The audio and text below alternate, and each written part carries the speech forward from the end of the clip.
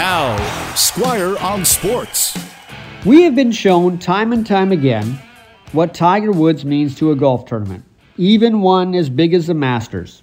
But by playing in this one, after rehabbing from a major traffic accident, he's not only doing the game a big favor, he's doing some of his fellow players a big favor as well.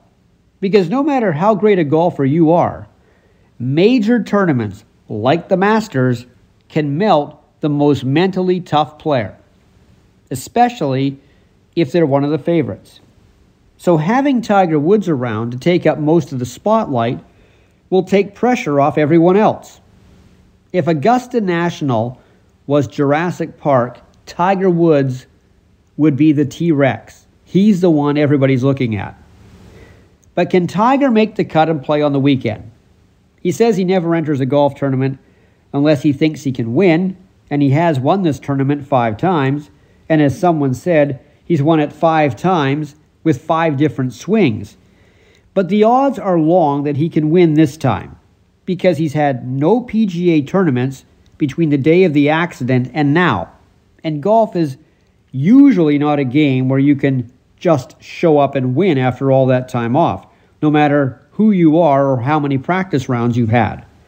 Tiger's swing has looked good at the range, but the walk around Augusta, up and down the fairways, will take its toll on his right leg, which was nearly amputated after the accident.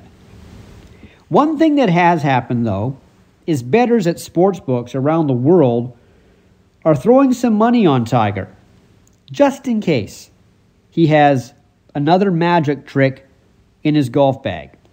In some places, like Caesar's Palace, Tiger Woods' odds are 40-1 to win the Masters. And all the sports books admit that if he does win at those long odds, they will lose a lot of money. But while Tiger plays to win, the win for him might just be play all 4 rounds, make the cut, play Saturday, Sunday, and then feel good enough afterwards to play more tournaments this year. Squire on Sports on 980 CKNW.